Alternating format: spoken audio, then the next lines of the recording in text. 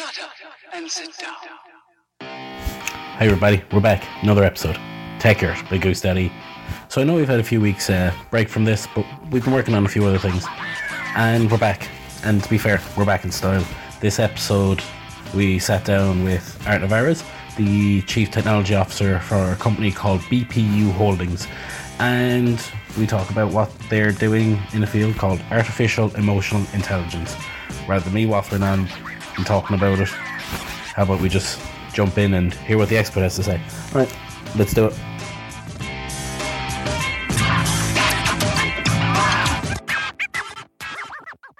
We're here talking to Art Navarez, the Chief Technology Officer of BP Holdings. They have a couple of new products that they want to talk to us about, and I'm just going to let Art introduce himself and we'll go from there. So, nice to have you. Thank you, John. Thank you. I'm pleased to be awake for this. It's a little bit late in Seoul, South Korea, where BPU Holdings is hosted. We have our headquarters here.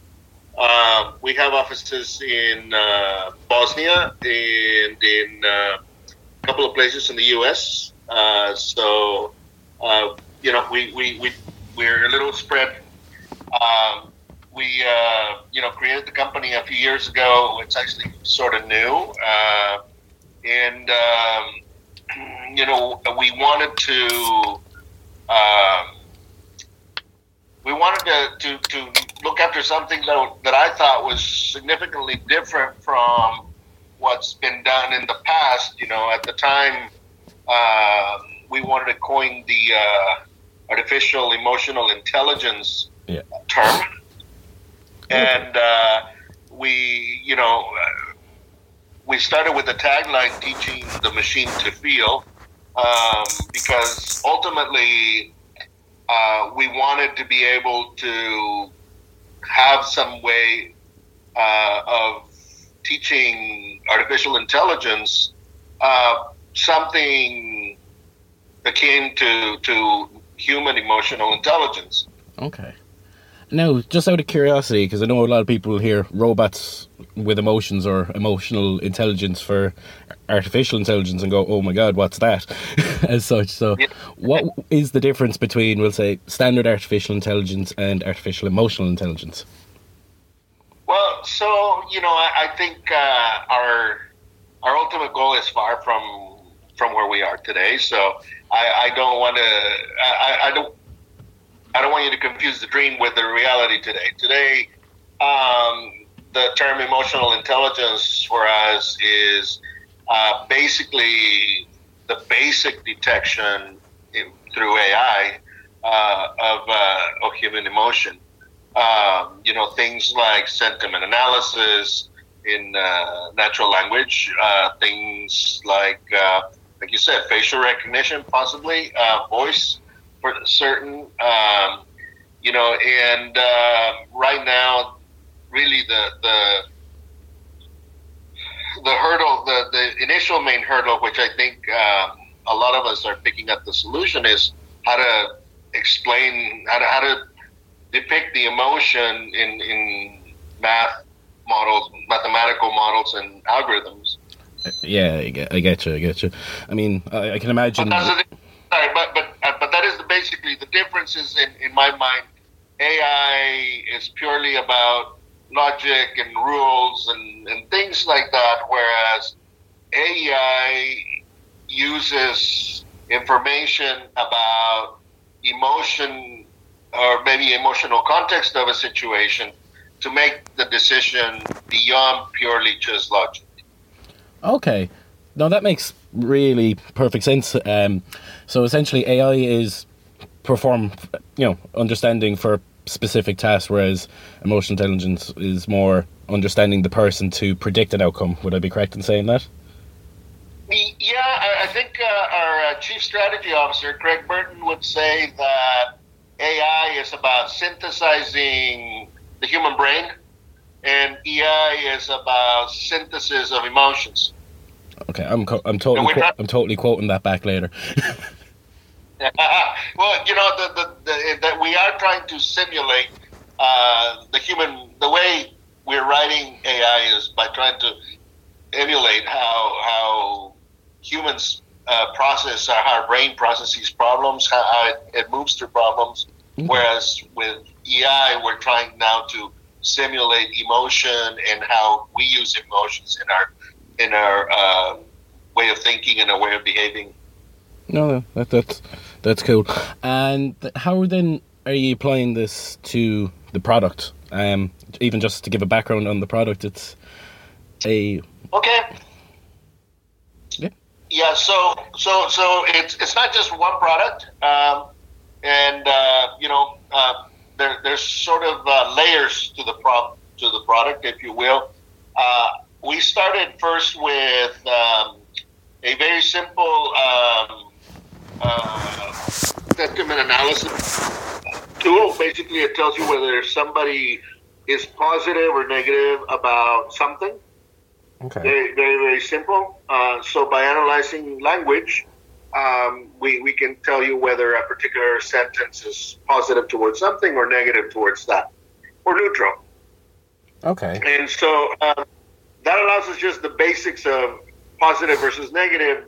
After that, and with that technology, we created basically a search engine that augments something like Naver or Google. Naver is Korea's Google.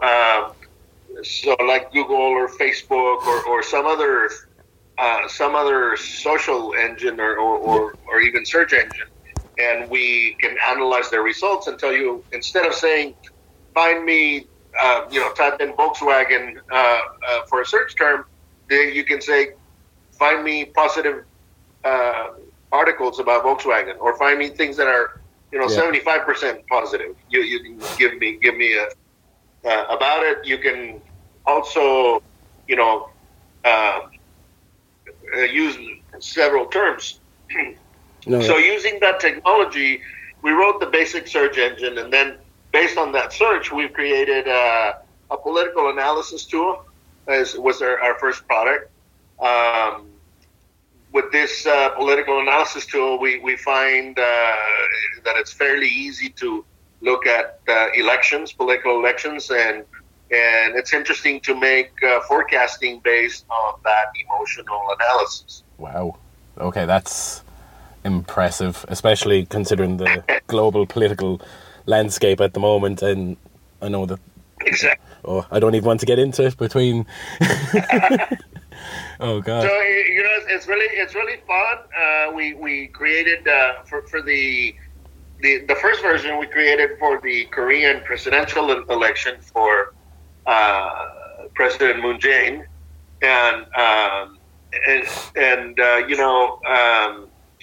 he with his election we definitely beat the pollsters, in terms of speed. I mean, we released our predictions for the election the morning of the election, so before they actually were voting.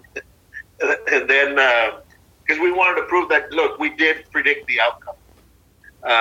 And it didn't just predict who was going to win it. It took all the candidates and correctly ranked them in how they would come out of the election, and it I think the worst margin of error was less than 3%. So it was very, very accurate. I think I don't know that the accuracy came fully from the tool. Some of it has to do that. I think in terms of Koreans seem a little bit homogeneous in their opinions sometimes, particularly socially. So sometimes it's fairly easy to try and translate guess. Yeah.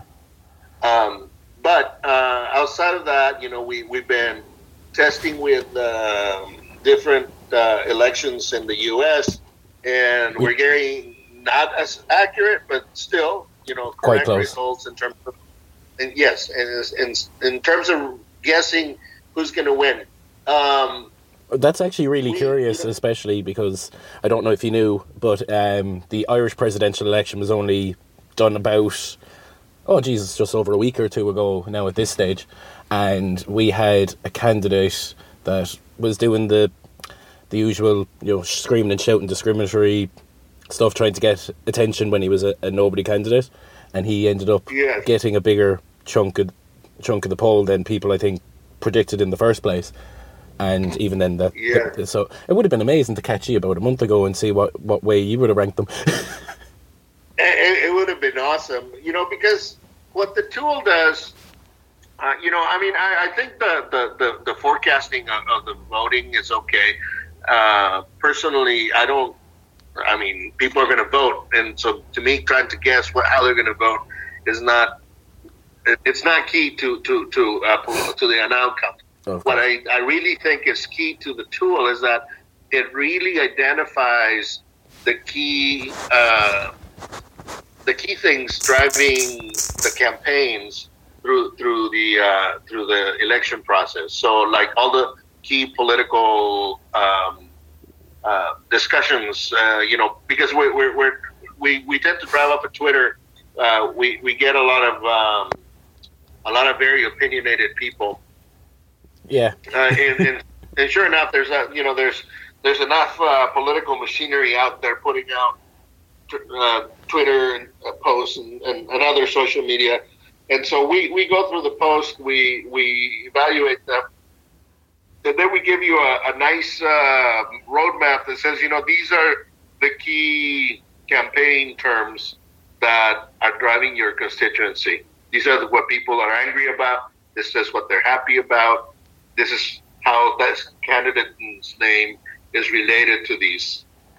And so we think that it's very close to, to expressing the true sentiment of the people. And we have been hoping to get it into more hands out there than are using it. But I think one of the things that I feel that we're going to introduce with the next release is we're going to introduce a tool so that the voters can download an app and be more actively participating in the discussion. Okay, that's really interesting. And just on that point that you said a second ago about being able to understand the positive and negative aspects of somebody's constituency, is there a possibility then that information could be given to the politicians so that they have a better understanding of the people who are voting for them, so they can maybe, modify what they're looking to achieve and, actually streamline their campaign properly, which might be... That is exactly the purpose of the tool, is so...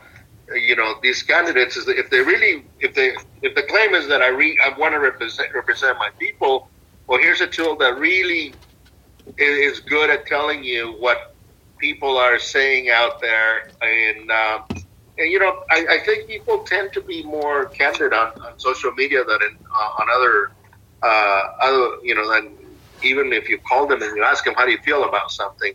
I think in social media people tend to just flame people and just let it go and say exactly how they're thinking. Yeah. So I think that's been one of the reasons why I think we are so accurate in terms of guessing where people are in regards to any one issue. That's actually, I think that's really impressive, especially with the way the world is at the moment with politics. So many more people are interested in politics. As you said, Twitter is just a goldfish bowl of opinions, and it can be hard for, as you said, the politician and the people to really, sift through this and understand what's what. So a tool like that, where a politician can look and go, here's what my people want. Here's what exactly. It makes so much sense. Yeah. I can tell you about 20 politicians in Ireland now who'd hear that and go, oh God. Exactly. That's my point. We're a little too honest for most, I imagine. Exactly. Well, that's their problem. But in the same in that venue, we're taking the tool and making the dashboard a little more broad, so that you could use it for other purposes, not just politics, right? You can use anybody's name with any kind of topic, and it can give you not just an overall monitor of how people are feeling, but it could also give you which one of the things I really enjoy is related terms. Because sometimes, for example, let's say I'm looking up Donald Trump today. If I look immigration reform, I will probably find that everybody probably, or a large majority of the Americans, are just not on board with him in terms of immigration reform. But the tool then finds out what are the nearest related topics to immigration reform. And so sometimes looking at those second and third degrees of separation in terms of terms also gives us an idea that people are worried about something very specific about immigration reform. It may not even be that they're in general worried about it, but they're worried about something very specific. And so we think in terms of brand management, things like other public figures, artists, they might also find this type of management, this type of reporting useful. So we're in the process of refactoring the tool, so it's not just about politics, but it's more broad. So, for example, a company could pick it up and do a sentiment analysis on themselves, or an understanding to get an understanding of what people think of their brand or how they operate. Correct. Cool. And to be fair, there's other companies that have sentiment analysis tools. I think for us, this is all we do, whereas other people are just doing it as part of something else. For us, it is key to understand, like I said, emotion. And so all our research is going into it. So that's the first app. The second app that we created is iMay. And iMay is an app for regular people. Yep. Its goal is really to explore emotional intelligence. And EI is about four things. The first thing is about to learn about yourself, discover yourself. To improve yourself is the second thing. To discover your relationships is the third thing. And then to improve your relationships is the fourth thing.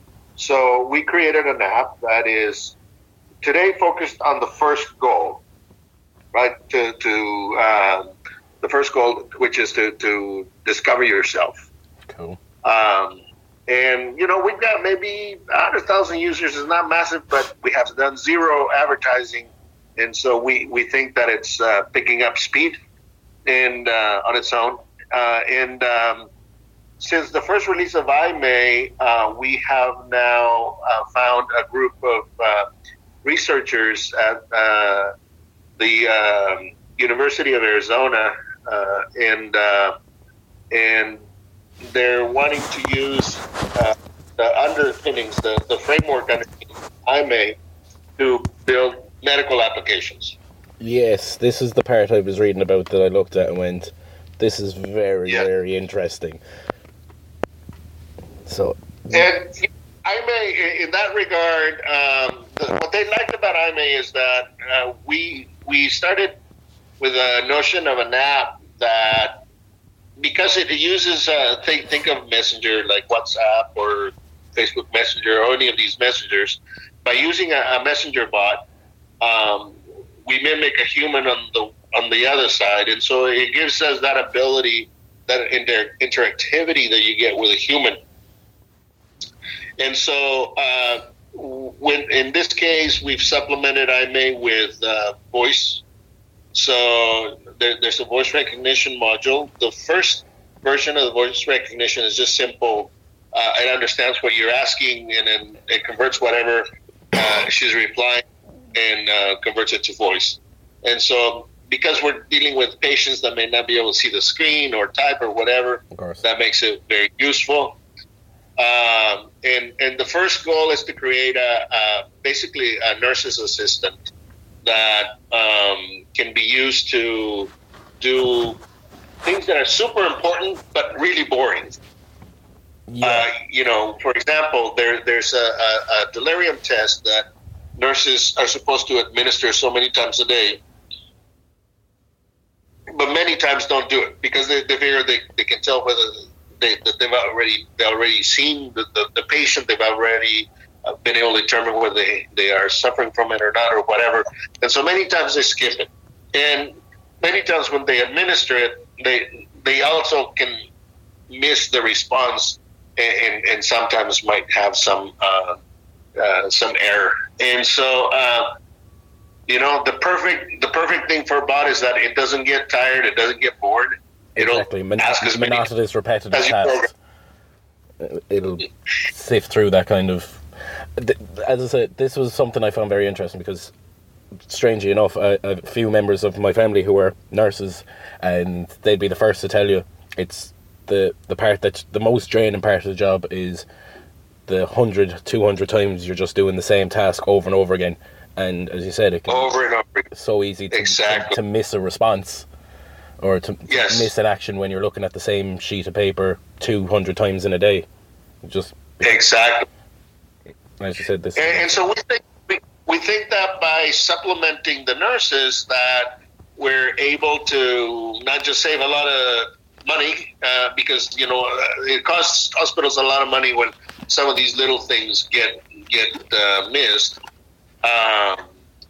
But we're also able to proactively do things.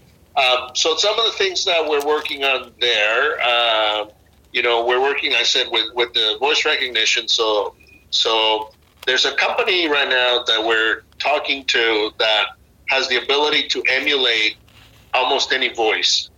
And so we're thinking particularly for mentally challenged patients, that recording their child's voice or their parent's voice, depending on whether you're a child or not, or someone familiar, that being able to synthesize that voice for them when I'm speaking, that it will create familiarity, it will make them relax, and it will help them get into a better state. Of course, that idea of a soothing, understanding voice that as you said, the one voice that the person recognizes, they're more likely to engage with it or take it more seriously than, I suppose, the monotone Alexa voice or something like that.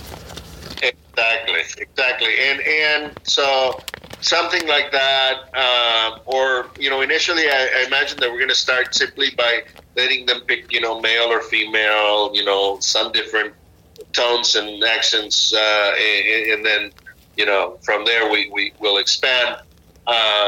The researchers are also working on voice analysis so that we can tell when a person is in distress from the voice. I guess kind of like a lie detector. Which that one could have various applications, including some fun ones in the dating scene. We're not doing. No, that would go very, very badly wrong. We thought it would be an interesting one. Of course, we have a lot of young PhD students working on this, so they come up with some of these very fun ideas. We're working with some doctors on. Right now, they have a patent on a heart variability measurement where they can, detect based on once they take your pattern and they understand your normal patterns of variability in your heart rate, they can then detect the onset of certain types of cardiac arrest or other symptoms with very, very good accuracy and 3 to 5 minutes ahead of time. And so that gives the app the ability to take somebody with a heart condition and talk them through a number of life-saving things they can do because they don't know the heart attack is coming. Wow. So you can essentially the idea is to preempt the problem. Correct. Yeah, the doctor was telling me, he goes, if I could talk to my patients 3 minutes before it happens, I can probably talk 95% through measures that would prevent any major damage. Anywhere from go take a big gulp of water right now. He goes, the amount of liquid and oxygen that comes into your body can make a big difference. He goes, I could immediately start playing the right soft music for them, so get them to a less excitable state. He goes, whatever, there's a number of things that we can do. Contacting first responders. Yes. Preempting that, saying this person's going to have a cardiac arrest problem within the next 3 minutes. Therefore, you can have the first responders already on the way. And I'm not a medical expert by any stretch of the imagination, but I'd imagine that in a situation like that, the difference of 2 minutes can save a life. That's what they said. He told me, he goes, look, you can do miracles in 3 minutes in that particular instance. So they're also excited because with IME, you can prescribe an entire set of things to do, and IME will walk the patient through the whole thing, right? He told me, he goes, something that's very simple that most people can do in that situation is to do some very specific breathing exercises, and if I can get them started on the breathing, he goes, you may prevent the whole thing. And so, I'm not the expert. I sit there in these rooms with all these doctors, and they're talking about heart attacks and heart conditions and all this other stuff, and I can mimic what they say, but I wouldn't know the science behind it. Yeah, we're the tech guys. Exactly. Yeah. But so we're working on that. The first thing that we'll release is one that deals with dementia. This helps. It's a fairly easy test, and it often goes on. The nurses just don't run it, but it's costing a lot, particularly in elderly care. It costs a lot of money when it's missed. We're coupling that with other research that's going on there. There's research going into this new type of microwave. I think it's microwave, but I might be wrong. But it's a new type of radar, basically, that detects very specifically, using AI, it can identify people with the radar. So, if two people are sitting next to each other, it can tell the difference of one versus the other, of very small movements. So you can use this type of radar to monitor. Say you're in a hospital, you have so many beds. You don't want anybody getting out of bed without assistance. Anybody tries to move, you got them. This thing will immediately alert a nurse, or it will immediately say, "Hey, John, don't get up, buddy. You give me 2 seconds. I'll have a nurse there." That's actually that's a big thing, especially as you said in the likes of the elderly homes. Yeah, and like just general care facilities for extreme cases. That kind of idea of being. Well, and they're telling me, even with the not so elderly, people think that they're they're laying down for a long time. Their muscles may have weakened. They don't realize that, and they try to get up. They fall. They break something.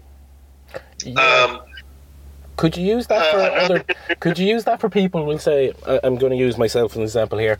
I managed to break my ankle in 3 places there over the summer, and I was obviously told bed rest, this, that and the other, and sure, naturally I went nah.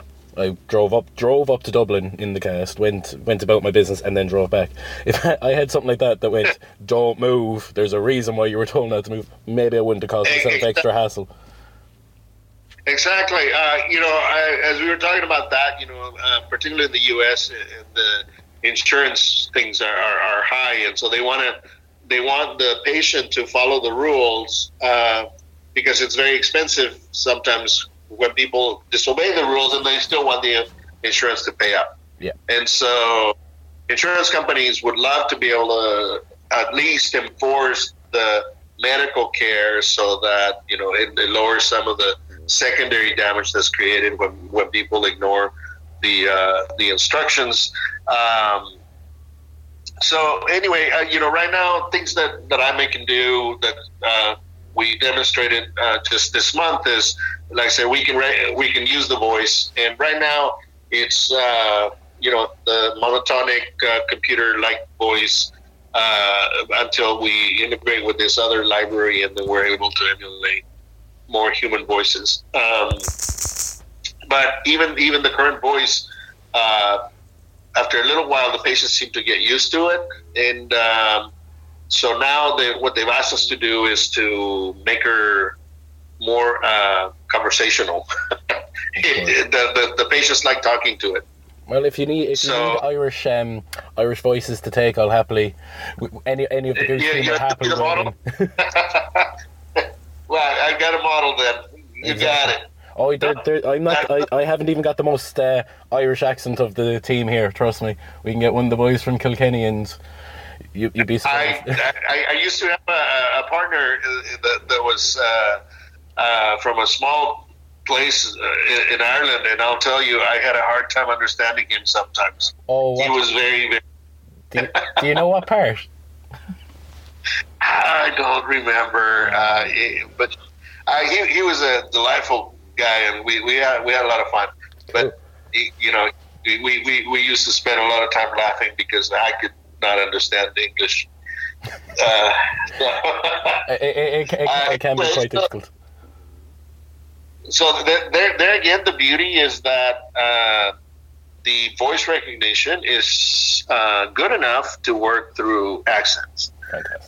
So maybe the AI will have one over us. It will have a much better way to recognize the linguistics. So we're gonna do that. We're doing the voice.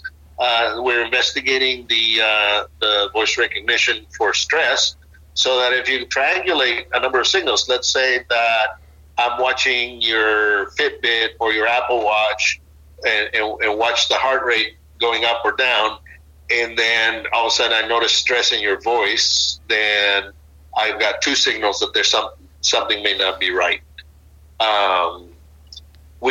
So, as I said, now they're asking us to make Aimee social. They want her to have social conversations with the patients because some of the patients really like talking to it.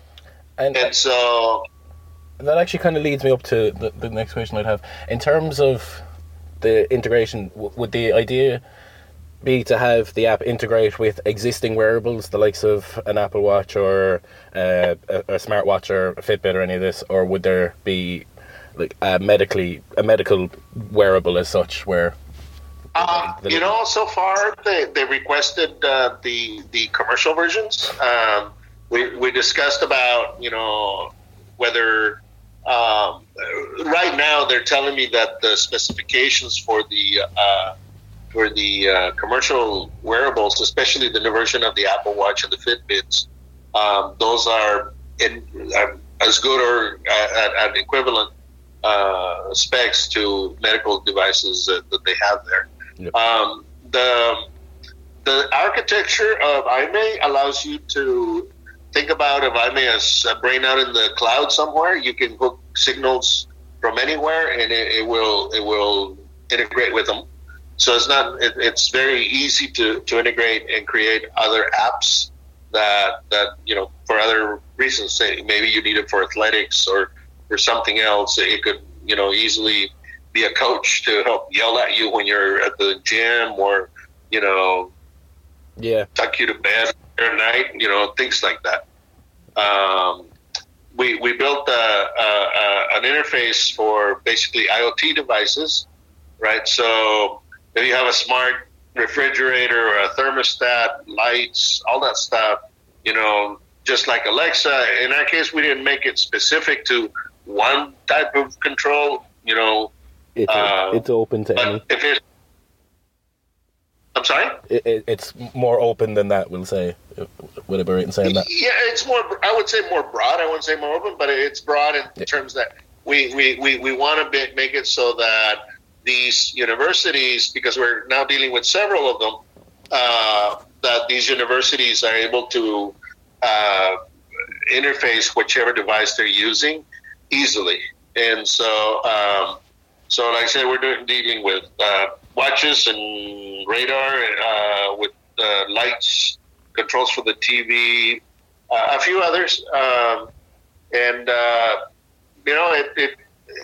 in terms of processing, this is where having the AI is kind of cool, because a signal is a signal, whether it's coming from the human or a device.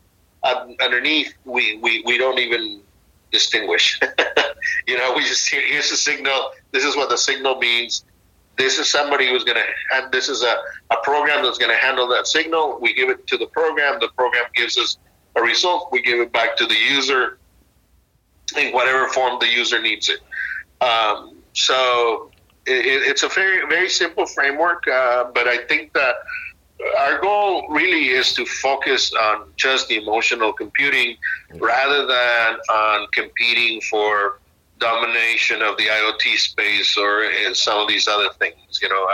We really want to focus on the depth of emotional understanding, and the framework allows us a way to embed even other AIs. Say we want to interface with Alexa, we can do that. Oh, really? Yes. Oh, that is very cool.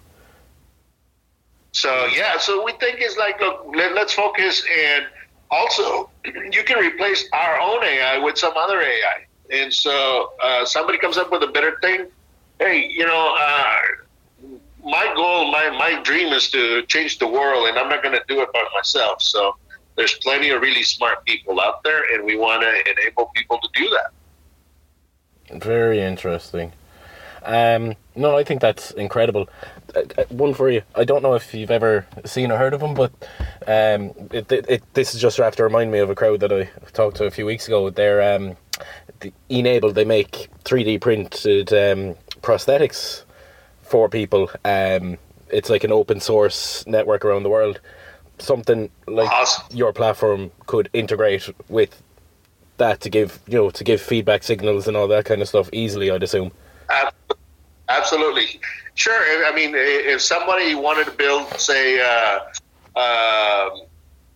build other sensors into their prosthetics and integrate the sensors into the application, rather than force them to write a complete application, we already have one that has enough other medical value that it's easy to bump in these scripts and say, hey, I want you to do this.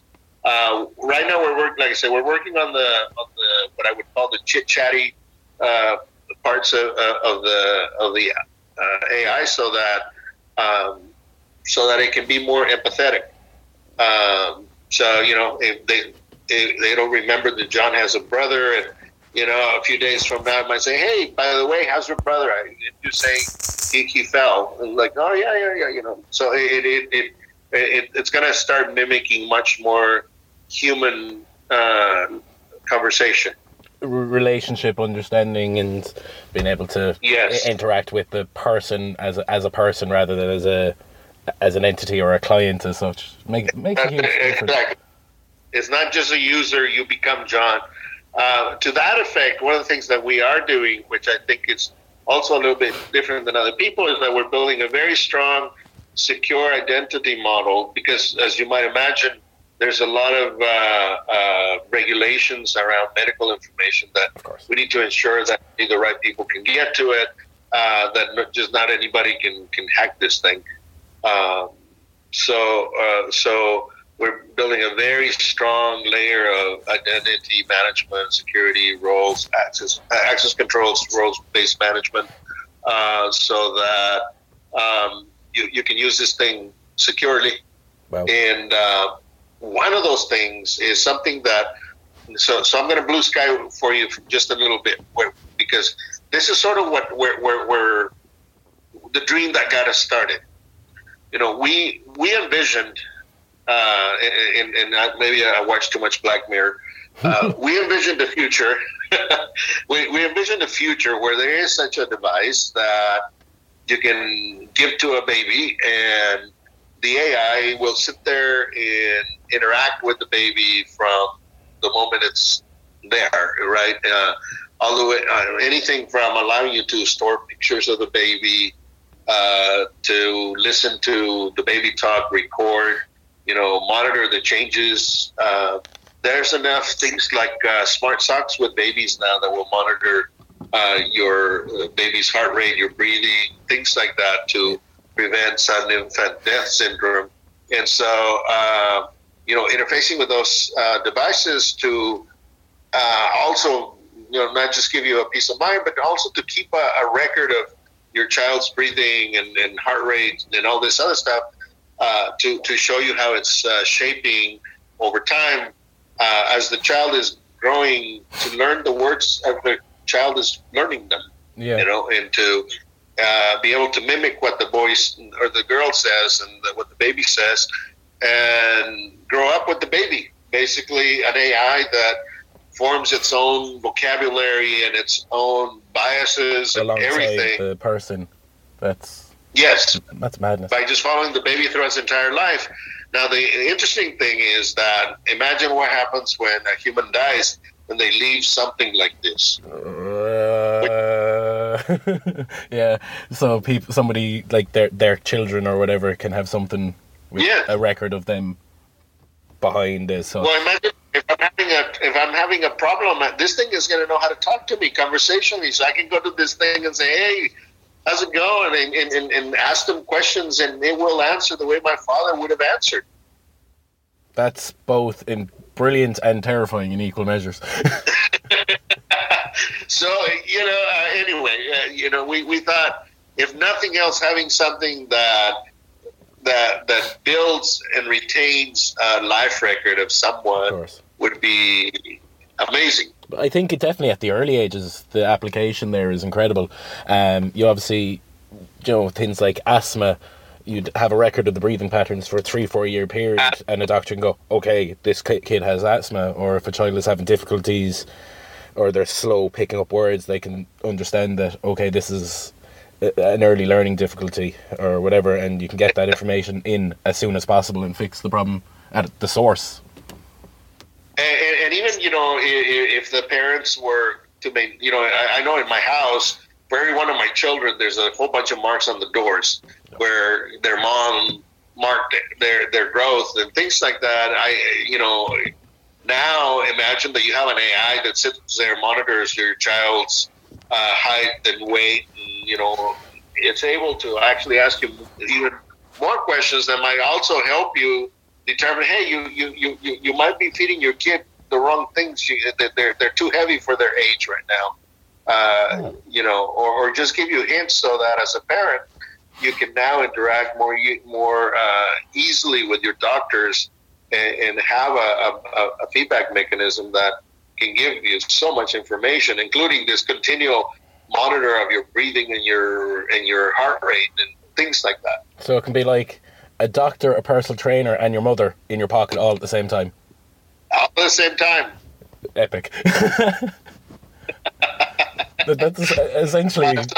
Yeah, I think that's amazing. I don't think I have any other questions, unless there's anything that you would like to share. No, as a company, for me, this is more than just a job. And a shareholder asked me not many weeks ago, if I'm in this for the long haul. And I'm like, this is not just a job for me. This is my life pursuit. If I wasn't doing it here, I'd still be doing it. So this is the dream. Yeah, absolutely. And so, for me, it's fun. It's a passion. I don't see it as work. Some people go, hey, look, somebody just solved the problem you were trying to solve. I don't get jealous. I get excited. Just one less thing to worry about. Exactly. Yes, it's a commercial venture. You want to lead the market, but I think that the market is so massively large that even a few good products will result in major income for the shareholders. So in this case, I think my feeling is that we need to go for quality. We need to make sure that we do it right so that we don't end up with people's information all over the place and stuff like that. So We're taking our time to do it right. Shut up and sit down. And there you have it. That's it. He's an interesting guy, isn't he? They're working on some really cool stuff, I have to say. It'll be interesting to see where artificial emotional intelligence goes over the next couple of years. Let us know what you think. Send us a message on Facebook, Instagram, Twitter, any of the usual social media channels. Just look for Goose. You'll be able to find us. Until next time, have a good one. Good night, good luck, good morning, goodbye. See you in a while.